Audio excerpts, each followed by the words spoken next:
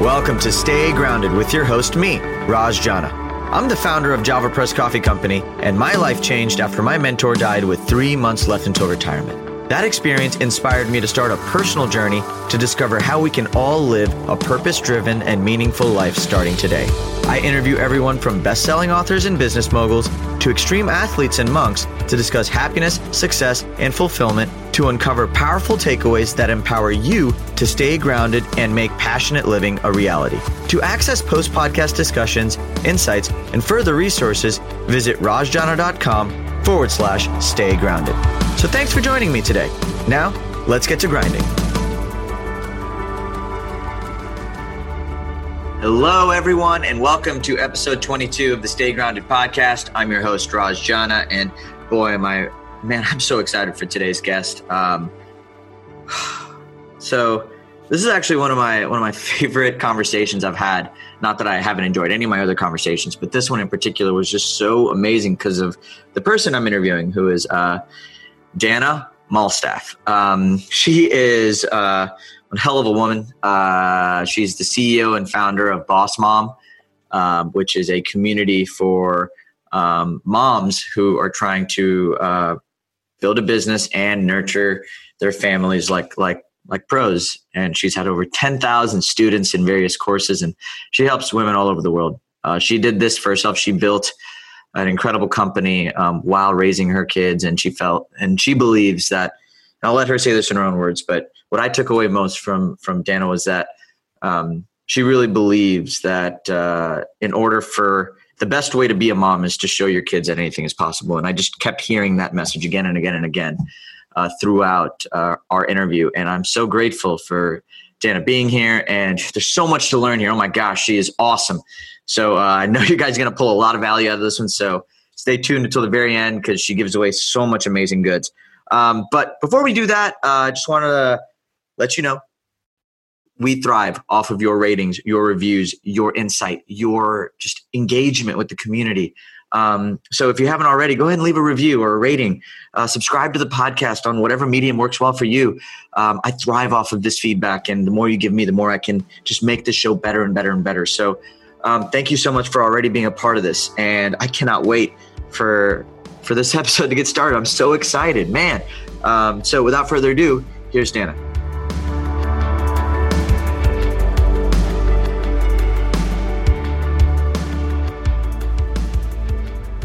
Welcome, everyone, to another episode of the Stay Grounded podcast. Oh, my gosh. If you can't tell from the in my voice, I'm really, really, really excited to be talking to today's guest, Miss Dana Malstaff. Did I say that right? Is it Malstaff? Malstaff? You got the Malstaff right. It's like Dana Banana, though. Dana Banana. Perfect. All right. Well, Dana Banana, so happy to have you here. Thanks for having me on the show. I'm actually super excited to be here today.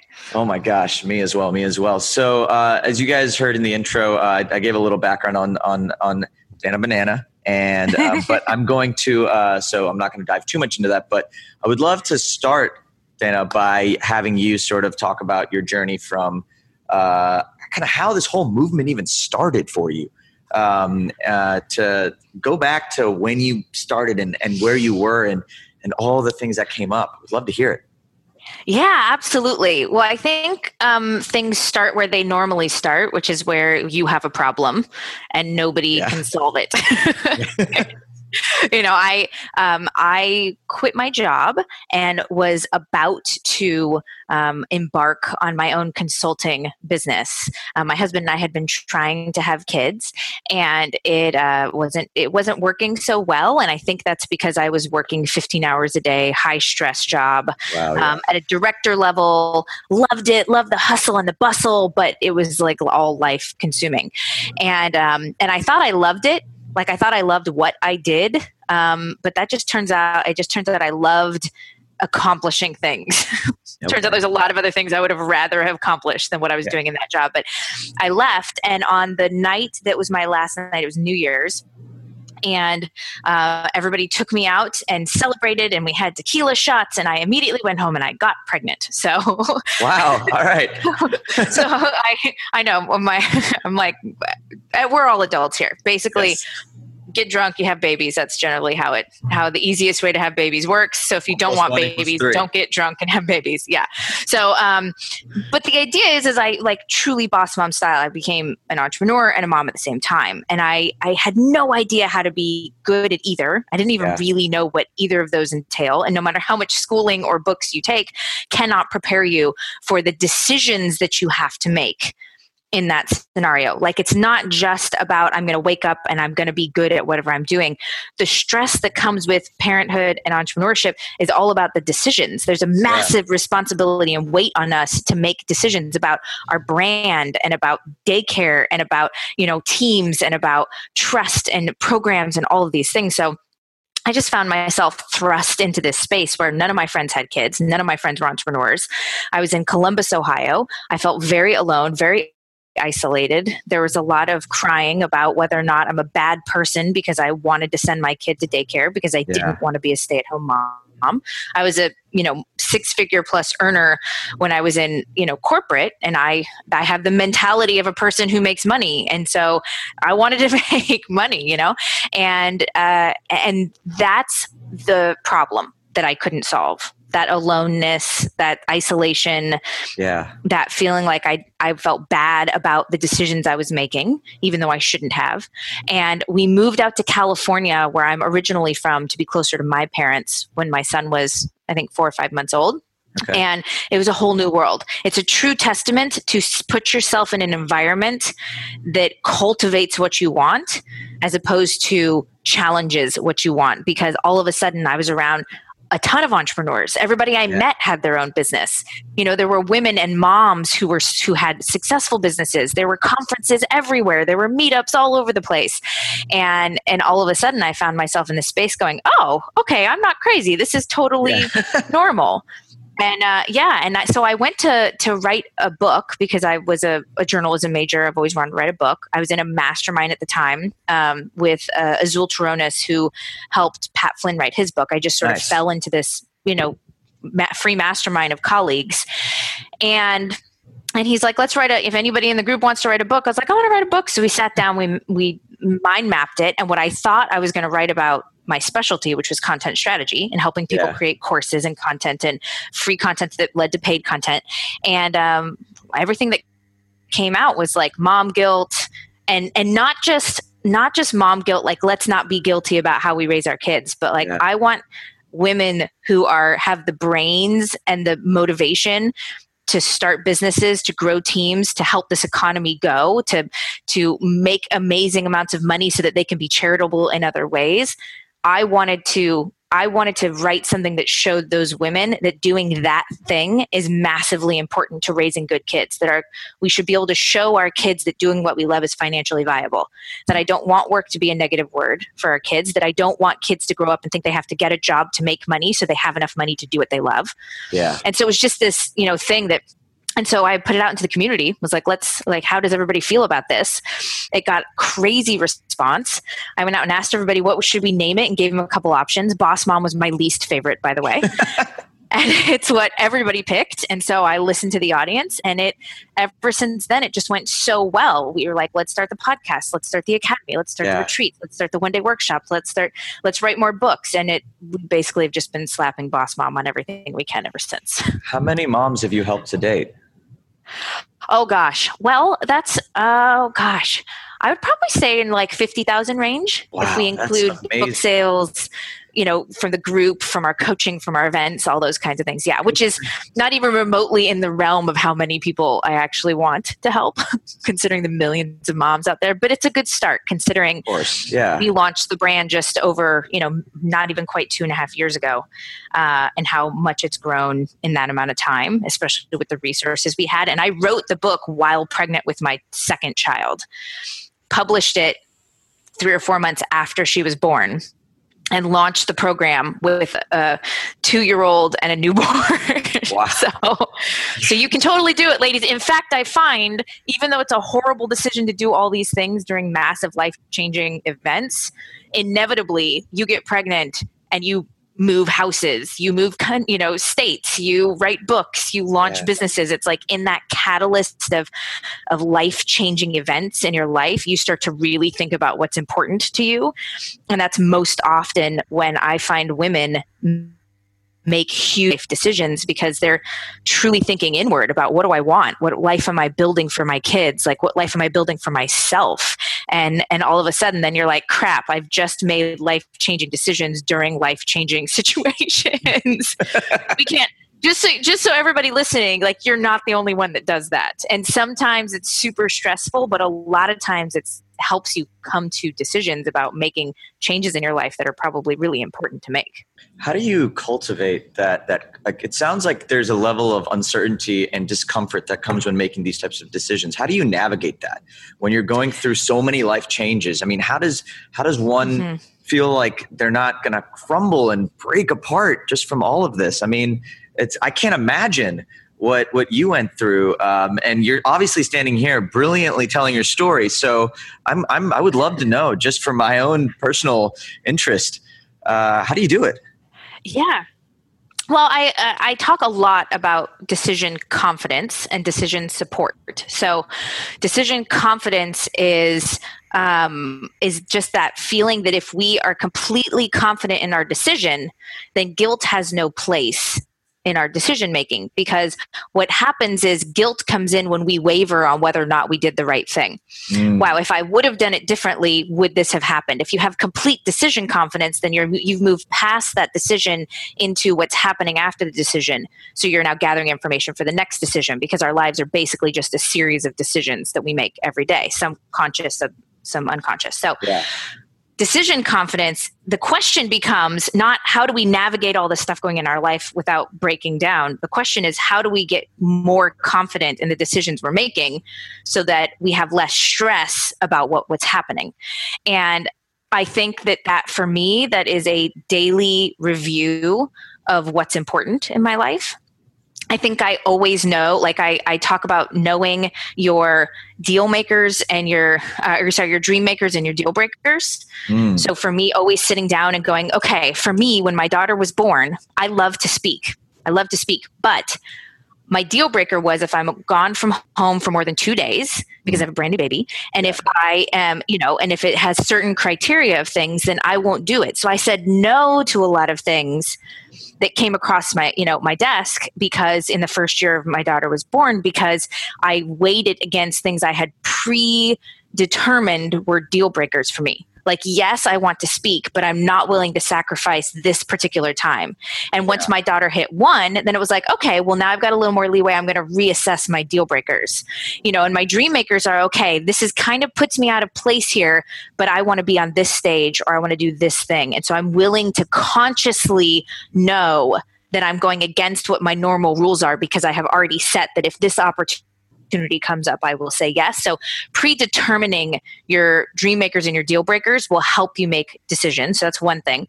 The second thing is, every day I get up and I say, okay, well, I use something that's called the self journal. So it's a 12, 13 week journal. They are good friends. I'm a huge. Oh, good. Yeah. Alan's one of my best love friends. It. Oh my gosh. I didn't know that. Okay. Yeah. So I love it because I look at it and I can every day go, okay, what was my quarter goal? Am I getting towards that? Like, okay, this week, what am I trying to accomplish? Am I making time for the habits I want to create? Okay, good.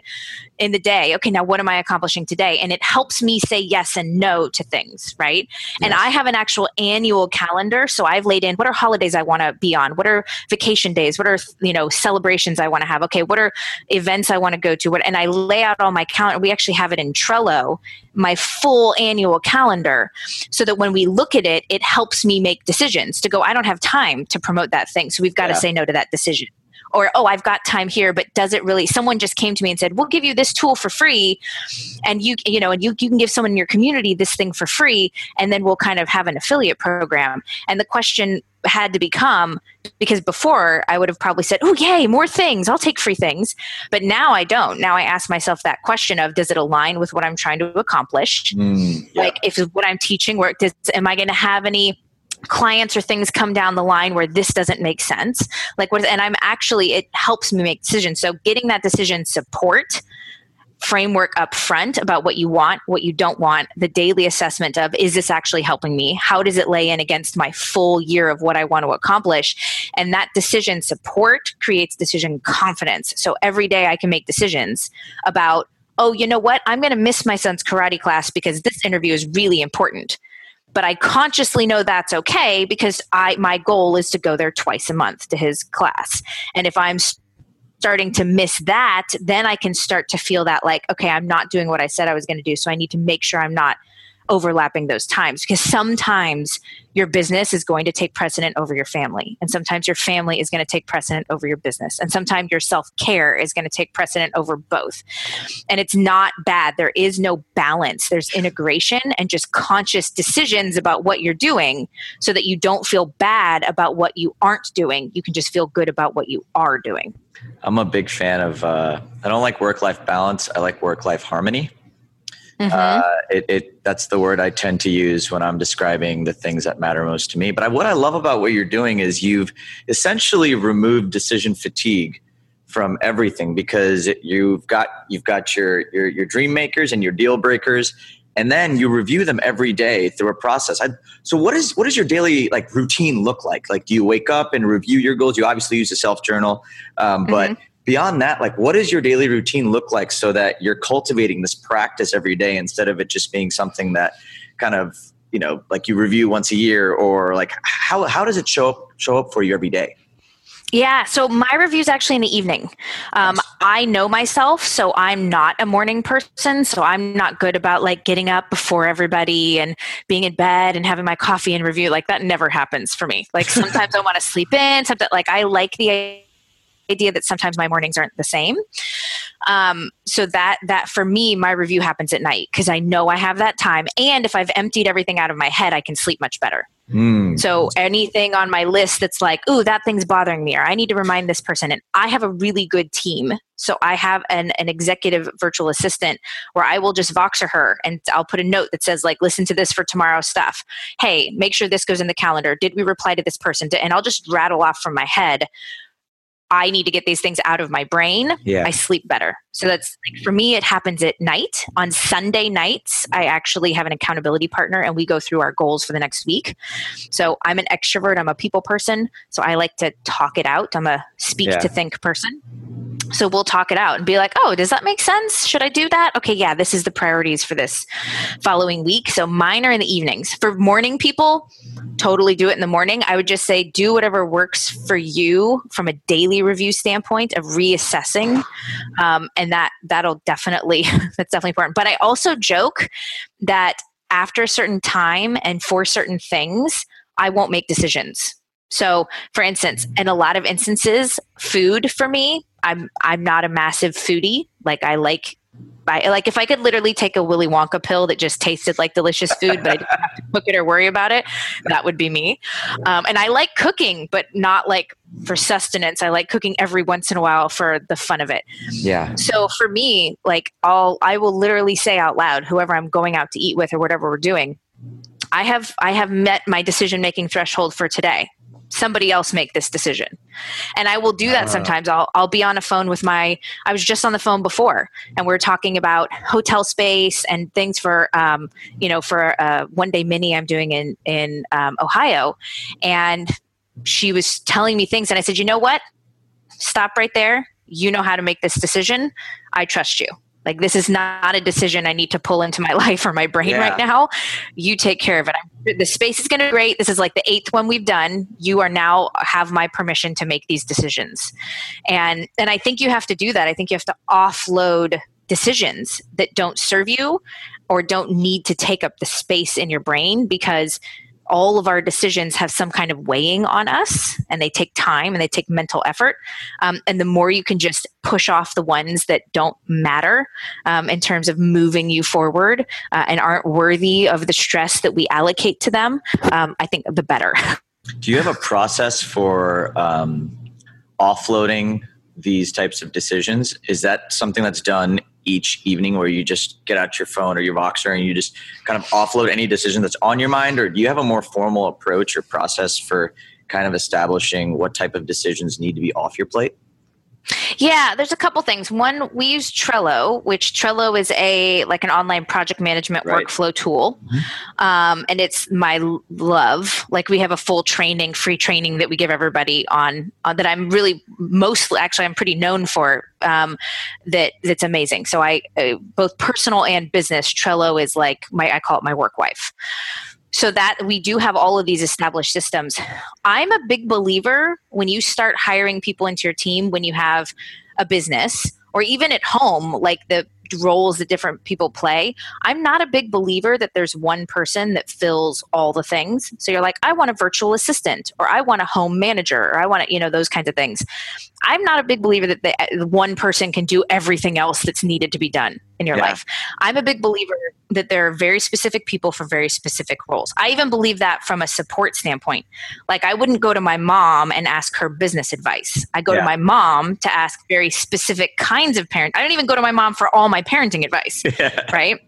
And then I go to my best friend for relationship advice. And then I go to my business, accountability partner for business advice. And I go to a mentor for this kind of. So I think if we can get more specific with the roles that different people and different systems play in our life, and stop trying to think that there is one thing that will solve all the things, life becomes so much easier. So for my executive VA, she manages my calendar, and she manages my travel, and she manages my email. It's very specific. So it's really easy for me to go, oh, that's a Danielle task, right? I have a community manager. She specifically manages communities. When things come up within the Facebook community, or things happen that deal with community development, super easy. That's NJ, right? I've got a technology person that's my funnels and my website pages. Immediately I know who to go to. And so instead of having one person that they can get overloaded, and one person where it's like, oh, they should just have everything, like, I immediately know who manages that process. And then I have, in my business, I have a director of operations, and that person is just managing projects, and she helps me manage people. So every week we have an operations meeting, and we say, what are our projects? Each person in my team has 90 seconds to say, here's what's happening, including me. I have to, this is the inclusivity and the transparency I like in my business, for me to say, this is how much we sold. This is how we're over or under what our goals were. This is what we plan on launching. Here's what I felt went well. Here's what I felt didn't go well. Here's the great things I'm hearing about people on the team, or things we need to work on. So we each have our 90 seconds. And then we go into, okay, what are the current projects happening? What has to happen? Are we on schedule, not on schedule? And then we go from there. So every week there's an operations meeting, and that helps set the tone for what has to get done. And everybody feels, even though every single person on my team is an independent contractor, I don't have a single full-time employee on my team. And they're pretty much all boss moms. Everybody feels really invested in my brand, because I treat everybody like a team member. I treat everybody like we're a family. And we allow people to go up within the ranks, tell us things they like and don't want to do. If somebody says, I don't want to do something anymore, we put it on them to help us find a replacement for that particular thing and understand the new dynamic. And so I think that open communication, and within your family, it's the same way. Everybody sort of assumes roles. You've got to every week kind of have your rally about what's working and what's not working, and reassess and grow, in both of those instances. That's why I love the family, the mom and the business side so much, because there's so many correlations. Raising a business is just like raising a child. So let me ask you this. What I love about you is I just feel like you've got buckets for everything. Your mind is sort of divided into buckets for your team members. You know which team members are going to do what. You've got everything categorized in your mind. How does self-care come into this conversation? I love this question. Is that something that you actively work on for yourself? And if so, how does that show up for you? Yeah. So in the beginning, not even a little bit. Yeah. I'll just I was in complete survival mode for 2 years of my life. And so for everybody listening, you have permission to totally be a hot mess for some time. Right? I mean, because it just happens. Like if you have a baby, you're not going to have a baby and a month later, like the people that look like they're 100% put together right after they have a kid is just a facade that they're putting on, probably for you and them, to make them feel like that's their first step of self-care is to shower. Yeah. You know? But I'm like, I give permission to people, like all the systems and things, and it looks like I've got all my stuff together. Like I'm 2.5 years in, and my son is about going to be 5. So I'm like 4.5, 5 years in to being a parent, 2.5 to really owning my own business that's been working. So I'm just now getting my stuff together. Like, let's just be clear, it takes some time. Yeah. But I do think it becomes a choice.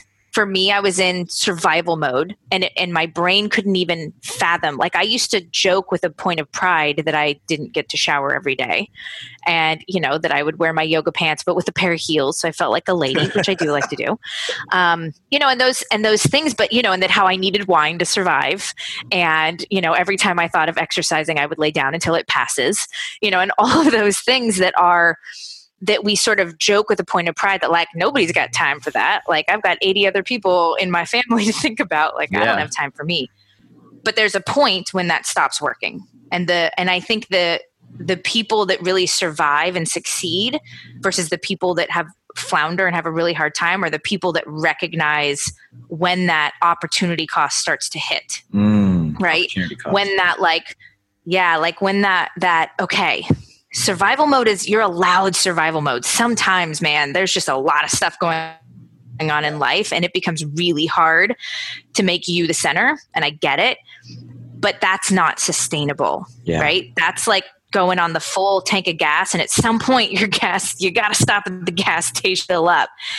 And I luckily was at a point in my business where, I was introduced to the idea of a virtual trainer.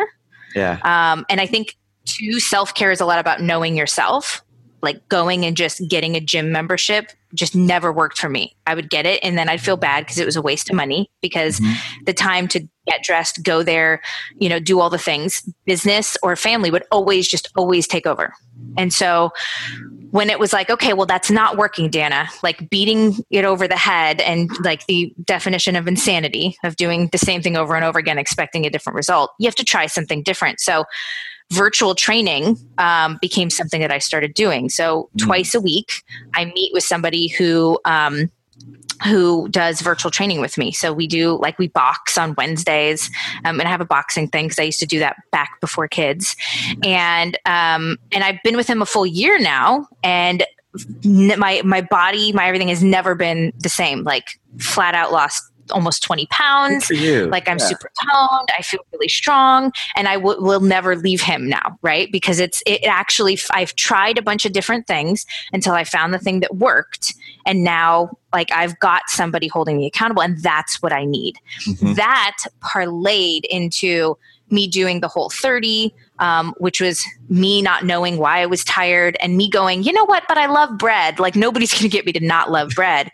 But I did the Whole30, which is basically an elimination diet. I got rid of everything and was like, and I took a challenge because I'm competitive. So I was like, I joined a group where we all did the Whole30. And I was like, I'm going to do it. It's going to be great. And what it did for me is that all of a sudden, when at the end, it was a horrible 30 days, by the way. I hated every minute of it, right? Yeah. Because I was like, I just want to eat my bread. But at the end of the 30 days, when you reintroduce things, that's when my life changed. Because I reintroduced bread, grains, those kinds of things. And all of a sudden it's like, oh my God, I'm exhausted again. And that's when my brain changed. And my brain went, oh, wait. So it's not just that you love the taste of bread. It legitimately makes you tired and groggy. I don't really need that anymore. And I don't really eat bread a whole lot anymore. So it's like finding the different systematic things. And I only did one thing at a time. Like, I'm going to focus on exercising. I'm not going to eat all that perfectly. We're just going to focus on getting stronger. Okay, now I'm going to focus on this. Okay, now I'm going to shower every day. Okay, now I'm going to buy some clothes that fit my body and make sense and that make me feel like me. And so just one thing at a time. Like if your house is a mess and your self-care is trying to clean up your house, don't take a whole day to clean your entire house. Just in between your meetings or whatever it is, just empty the dishwasher. You don't even have to refill it. just put the stuff in the washer. Like you don't have to fold everything. Like just do one tiny thing at a time. And a week or 2 or 3 or 4, all of a sudden you'll have built a habit and you'll look around and your house will be clean, or you'll have showered every day, or all of a sudden you're eating healthier. You're such an amazing person. I love that you're definitely. I'm serious. Why, thank you. I love your definition of self-care. It's actively choosing to implement healthy habits in your life. I love that that's your definition of self-care. And so what are some daily non-negotiables for you? Like what's something that you have to do every day to keep yourself moving and inspired and happy and kind of excited to do all the things you're already doing? Okay. I have funny ones. Okay. Great. One is I have to shave my legs every day because for some reason I dress nicer. And I'm more confident, like I just feel put together. It's like something that we neglect all the time, but I figure if I want to touch my legs, then that's just a nice thing to have, right? And believe me, all the moms are going, shave your legs. That sounds like so much work, but I'm telling you, it changed my life. And I actually have a razor subscription. It's called the All Girls Shave Club, which is like the men's Dollar Shave Club. Yeah. So I get like razors and special razory things like sent to my, yeah, it's amazing. So that's one. Flossing is the other one, because if I feel like I'm taking care of my teeth, which I had a great uncle one time that was literally like, if the only thing you do in your life is take care of your teeth, it will be the best thing you ever do, because it's linked so much to your mental health, to your physical health, to everything like that. So floss my teeth every day. And that's so those 2 things are like physical non-negotiables. And then I have to give somebody a hug every day, and I have to give somebody a compliment every day. Those are non-negotiables. I'm a very physical touch person. So that's my love language. Yeah. If I'm not physically hugging somebody, which is why having kids is kind of useful, then I just use them to give them hugs.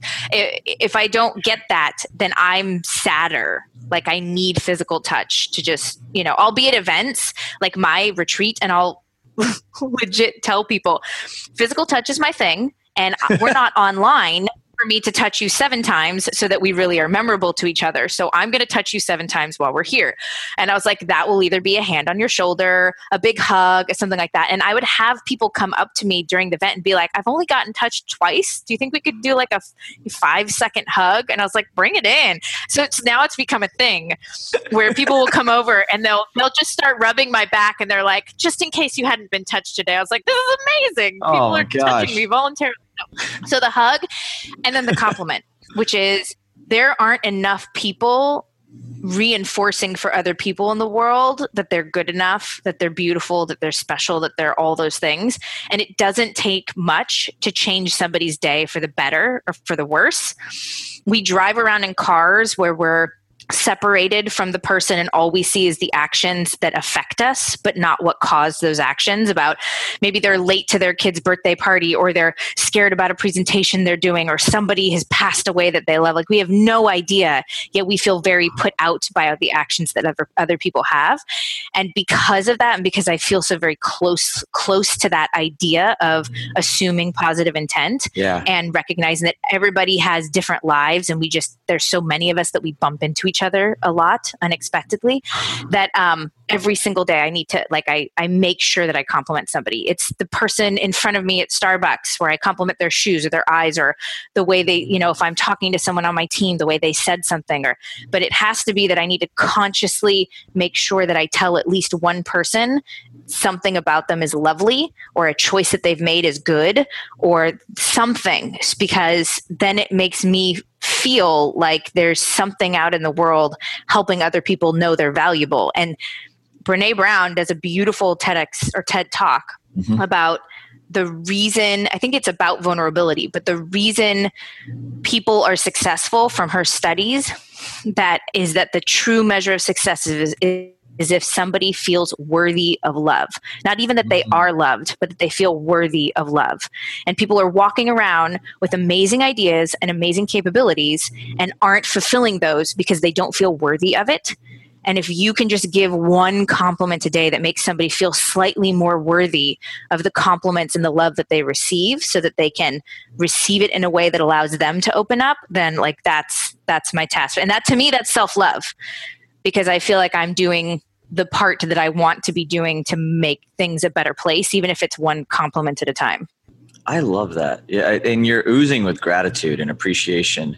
I can just tell by the way, even that's like that being the priority for you on a daily basis just shows how much gratitude you have. So I wanted to kind of talk to you about gratitude. How does that show up for you in your life? Is that something that you actively practice? Are you intentional about how gratitude is? Would love to just hear your thoughts. Yeah. So I'm a horrible journaler. So I've never been good at like gratitude journals, anything like that. Like I know people on my team that are. So if that's you, go for it and take this with like I'm an extrovert. So writing things down by myself, not so valuable. What I find for me is gratitude definitely presents itself in the everyday. Yeah. But for me, I have found that gratitude in all like big situations in my life, that my life is better when I flip things around to what is useful and what is good. So for instance, I'll give the big example. When I left corporate, and I say I quit, and I did quit, but that's because I was smart and they were changing out management. The husband and wife were separating, and everybody that he had hired was getting let go. I saw that was happening. So I went to the new person they brought in and was like, hey, I can see what's going on. And the guy that's out is hired me. So, and I worked out a deal that said, basically I'll be here for 3 months. I'll train my team. And I've always wanted to start my own business. I'm going to do that now. And so it was great. Like it was this great thing. And, but I technically was losing my job. Right. Yeah. When I talk about it with people, is the way I decided to view it was that I had this massive opportunity to try something new. And I had an opportunity to make sure my team was taken care of before I left. And I had an opportunity. So I think of gratitude as opportunities. Like I have an opportunity to see things positively. Like I have an opportunity to look at the person in front of me and really see them and compliment them. Like I have an opportunity to be happy about what I just learned from this failure and use it to my advantage. And so for me, and if I think about gratitude, it's hard for me to be original. Well, I'm grateful for my kids and I'm grateful for my health and I'm grateful. But if I see this opportunity, like, wow, if I can have a healthy body, I can show my kids these things. So for me, gratitude, I use it and leverage it as a way of looking at it as opportunities to be positive versus negative. I'm going to give you like a virtual hug just because you're like a hug person. Because that was like my favorite thing I think I've heard all day. I love the lens that you're looking through as you're evaluating just even your life choices. It's so amazing to me. Can I add one thing too? Because please. I get made fun of all the time for this, but I do this all. I was just at a conference I was speaking at in Wisconsin, and we were sitting there, and there was a girl next to me who's a good friend of mine. And she's like, oh my gosh, I was, I've got this video on putting on YouTube and it's pain in the butt and this thing's happening and this thing's happening. And I was like, I know, God, you poor thing. You're here speaking at a conference. It's on videography. You have, 10,000 plus people that watch you on YouTube. You make great money off of these courses. And I was just naming all of these amazing things that have happened that people would die for. And I was like, God, that one video, I get it. It's like, poor you. And I do that a lot. Like, oh my gosh, I'm so sorry. You live in San Diego and you get to work by the beach. And yeah, I know your kid is sick. Like yeah, but what it does is, it's important because what we do is we focus on the one thing that sucks and we forget that there's so much else. And so gratitude for me kind of has to be snarky for it to work on me. Like the real woo-woo gratitude where we all hug and kumbaya does not sit in my brain. But the snarky like, hey lady, think about all those things that you've got. Like seriously, like the earrings I'm wearing right now were from a fair trade company because I like to have very purposeful jewelry. Yeah. And when you think about it, I like it because wearing these, somebody got paid like 35 cents an hour, right, to make these earrings. And that feeds their family. You know what I mean? Like they go home so incredibly grateful that somebody's buying the thing that they're making. How on earth can I complain that my coffee they didn't put enough cream in it. Like they just don't have that space. And I like to surround myself with physical reminders of just all the things I have, because we're very spoiled. We're very spoiled. That is a brilliant hack, actually. Surrounding yourself with physical reminders, whether it be fair trade clothing or bags or just simple reminders or brands that allow you to look back at yourself and appreciate everything you have. And I want to kind of segue that into just the concept of support. When you said that there's a lot of physical things we can have in our life. What about, I know that you run an online community for people who are navigating all of this for balance and support. So, from your perspective, what kind of a community can help somebody kind of get to this point where they're in an active state of appreciation? Just talk to me about your world and how that all falls together for you. Yeah, well, I think you've got to recognize it. Like I was saying before, there's no one community that's going to solve all the things.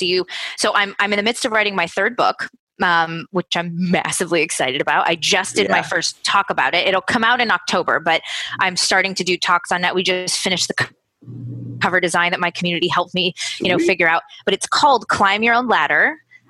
Becoming the CEO of your own business. And it's really about giving ourselves permission to not be the CEO first, right? But one thing I talk about, there's pillars to climbing your own ladder. And one of the pillars is that somebody has to be holding your ladder. And when we talk about support, we use it as a very jargony word. Like you need you need a support system, you need a support community. What support is stability. When you think about it in like the ladder analogy, someone holding the bottom of the ladder, it all goes back to the decision and decision confidence. They hold the bottom of the ladder so you can confidently climb without worrying about falling over. So if we think about support systems not as the word support, but we think about it as what do we need to feel stable? Then you can start looking at, okay, what do I need to help me feel stable about the situation I'm in or the decisions I'm making? So if you just had a baby, you're going to want to join communities of other women who have just had a baby, and maybe a community of women who have had babies 10 years ago and are giving great advice, right? Like if you just bought a house and moved to a new city, maybe you want to go to a meetup of people who are new to the city so that you guys can explore the city together. So what you want to think about is in the situation that you're in, what kind of support do you need that will help create stability for you? And that can be stability in routine, if that's what you need. That can be stability in venting and saying, here's what I'm getting challenged with so that other people can tell you, oh my goodness, I have those same challenges. So you don't feel alone and isolated. Right. It may be stability in advice where you buy into a paid program and they give you advice that you just listen to and you execute because the stability you need is in someone being your guide. And so what you got to decide is what kind of stability do you need? And that's the kind of support you seek. I think the Boss Mom community has grown so well because for me, stability is in decision confidence. And in order to do that, we have to brainstorm together and get other people to help us with ideas. And so the Boss Mom community is really a think tank. It's a think tank for parenting and for business. And that's what it is. And we give women permission to ask the questions that a lot of groups don't let you ask because they consider it promo. But my stance is if you actually want help making decisions in your business and it actually benefits your business, good for you. Like I want to help you decide on the name of your opt-in and the cover of your book. And every single time that I think I have the answer, I'm not right when I go out and ask my community, right? Like I'm too close to things and you don't realize that. So my answer to you is you're going to have more than one support system because nobody can hold the bottom of your ladder forever. Like people need a rest from supporting you. Right? It's all really heavy. It's got to be more than one person. And think of it not as support, but as stability. And what do you need in your life to help you create stability and find the groups and the places, whether it's physical or online and or paid or unpaid, to help give you that stability. And then once you feel like you've gotten past that, don't be afraid to move away from something and into something new. Like when something stops serving you, opportunity cost is a big word again. Like don't stay in a place forever just because you've been there. Stay in a place as long as it serves you and then move into another place. And everybody will understand that you have moved into a different phase of your life. And if they don't, then it wasn't the right place to be in the first place. I love that. So tell me more about your new community. I know you had mentioned a new community that can help people sort of transition into a role of support if they don't have one. Tell me more about that. Okay, well, so we have Boss Mom is our main hub. It's like our think tank, and it's truly a community that is, it's truly a community that it like helps women legit grow their businesses. It's almost like an ecosystem where everybody's hiring each other within the group. It's amazing. Awesome. And then we have what's called Raising Your Business, which actually helps people grow their business, and that's a program that I walk people through. And then once my third book comes out, that will come out. But one thing that we do have is we have a resource for everybody that teaches you how to actually engage online. So it teaches you how to engage in mainly in Facebook, but it applies to LinkedIn and other places that have forums. But the idea is, how do you actually engage without feeling overwhelmed by being in a space? Because what happens is we get in and then we want to answer everybody's questions and we want to support everybody all the time. And that's actually unhealthy, right? Like you can self-care too much, you can support too much, you can work too much, you can parent too much, you can sleep too much. Like there's, more is definitely more sometimes. And so we teach you how to actually engage online to help get the support you need and help give support in a really balanced way that serves you in your life and your business at the same time. And that's been a really powerful resource so that people don't look at social media and not get the support they need because it seems overwhelming. How can I get access to that resource? That sounds amazing. I actually want to get it right now. So it's just boss-mom.com/BMC, which is, we call it the Boss Mom Companion. Sweet. So boss-mom.com/BMC, and it's super cool. You get to see my face. There's a lot of me talking, walking you through everything. Well, if it's as wonderful as this conversation's been, I'm sure everybody's going to be jumping for joy. Well, I'm this animated. You guys probably can't see me, but I use my hands a lot. I make a lot of funny. Actually, when I do photography at my events, I always take the outtakes because they'll take pictures and they try to get me in like really power poses on stage, but I'm just a jokester. So like I'm constantly moving, going up and down. So all of my pictures of me on stage, I look like a complete idiot, and I post them with pride. A happy idiot. Because it's happy. There you go. Killing it. No, I wanted to ask actually one last question because I ask everybody this question, but in the midst of everything that's ever happened in your life, from you going through the challenges you did to now being where you are in a place of success, how do you stay grounded every day? One of the things I do is I look into the community that I like, my Boss Mom community, and my paid programs and my clients. And the reason we do what we do is to help people. Most often, if you're in coaching like I am, help people get past the challenges you had quicker. Like you want to use your knowledge, right? Yeah. So for me, staying grounded a lot is, one, looking at people behind me and where they're going and the trials and tribulations and how far they've come. And then I also have to look at the people in front of me and see how far I still have to go, because grounding is all about like recognizing where you are. Yeah. And for the people that think, just let it go off in their head that they're everything, that they're amazing, that they're center. Like I think being conscious, and this is why kids, like they talk about kids not reaching consciousness until a certain age. Consciousness is truly the recognition of the world outside self. Right. And so being selfish is to think that you are the center of the universe of all things and that all things revolve and react around you. So to me, to stay grounded is to recognize the world around me, to see the people behind me, to see people before me, before I ever gauge where I'm at, so that I can always feel very grounded in my surroundings, to know I've been there and I'm helping the people that aren't there yet, but I'm not here yet and I still have a place to go.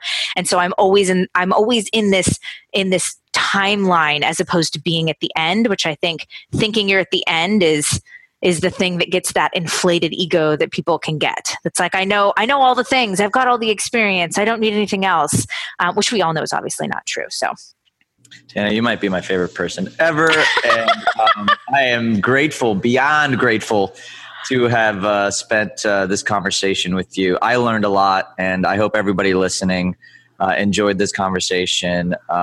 We will send all the links and all the goodies that Dana Banana is sharing with us, and I just wanted to say thank you, Dana.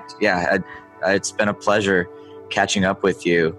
I'm it's been an absolute blast, and everybody go drink coffee. Yes, there it is. There's the plug, the shameless plug. But everybody, hope you guys enjoyed this episode of the Stay Grounded podcast. Again, my name is Raj, and until next time, stay grounded. Thanks for joining us today on this episode of the Stay Grounded podcast, brought to you by Java Press Coffee Company.